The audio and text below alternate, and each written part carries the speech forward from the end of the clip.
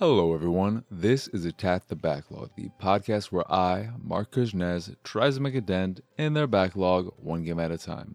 This episode is all about Octodad Dadliest Catch, the game where you play as an octopus who marries a human woman with two human children who are never explained and has a penchant for making a mess wherever he goes. Octodad originally came out on January 30th, 2014 for PC and eventually made his way to everything else over the course of the next 3 years, from PlayStation 4 to Xbox One to iOS and Android and even the Vita and Wii U before ending his career on the Switch so he could retire and spend more time with his family. This one was a surprise. I remember playing Octodad years ago for maybe 15 minutes, if even that, and not being a fan. I thought, why would anyone want to play a game that controls like shit? Are the lulls enough for people these days? Bing bong, poggers, no cap. I'm in full Twitch mode, baby. Fast forward years into the future, and now I've come around on Octodad. It's not just that I had an okay time with the game, but I had a great time playing it. This was actually one of the first games I streamed from start to finish, and I'm getting around to the script reading and all this jazz way later down the line. It was also the first game I decided to stream. God damn it. I literally go off script to say something that is the next sentence. Mother effer.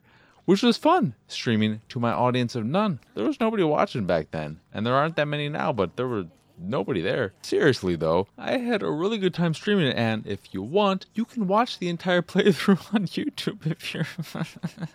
No, you can't. You can't do any of that. That playthrough is gone forever. What makes Octodad so great is not that it actually controls well, it still controls like butt. You move Octodad's arm with the left analog stick, raise it and lower it with the right analog stick, and use the triggers to raise and lower each respective leg. But it is so forgiving, you'll never find yourself in a situation where you have to keep doing the same thing over and over again thanks to some fail state that requires pinpoint accuracy. Octodad understands that it is ridiculous and controls like pee-pee, so it doesn't add to the stress of its controls by forcing you to be perfectly precise with your actions, and instead says, hey, are you in roughly the right position? No worries then, that's good enough for us. Does your daughter want some chocolate milk? If yes, spoilers, the answer is most definitely a yes, because who doesn't like chocolate milk? If you were listening to this right now and you don't like chocolate milk, get out of here.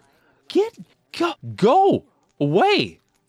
You're bad. You're a bad person. But all you have to do, if your daughter, say, wants some chocolate milk, is get that milk carton in the general area of her glass, and the game will do the rest. This is the entirety of the game. As long as you get in the general area of where you need to be or what you have to do, the game will give you its hand and help you the rest of the way. The number of times I saw a task or a destination I needed to reach and thought, well, there's no way I'm going to be able to do that, is in the double digits. But time and time again, the game would surprise me with how forgiving it is. It's not looking to frustrate you, it just wants you to have a good time and enjoy the inherent silliness that is trying to control an octopus who is trying to blend in with human society. And the thing is, while I never fully clicked with the uriny controls, I did get into Zen states every now and again where everything came together and I was suddenly Neo from the Matrix and in full control of my body. It makes me think there are probably those out there who've mastered Octodad and make it look more natural than Robert Redford getting shot for being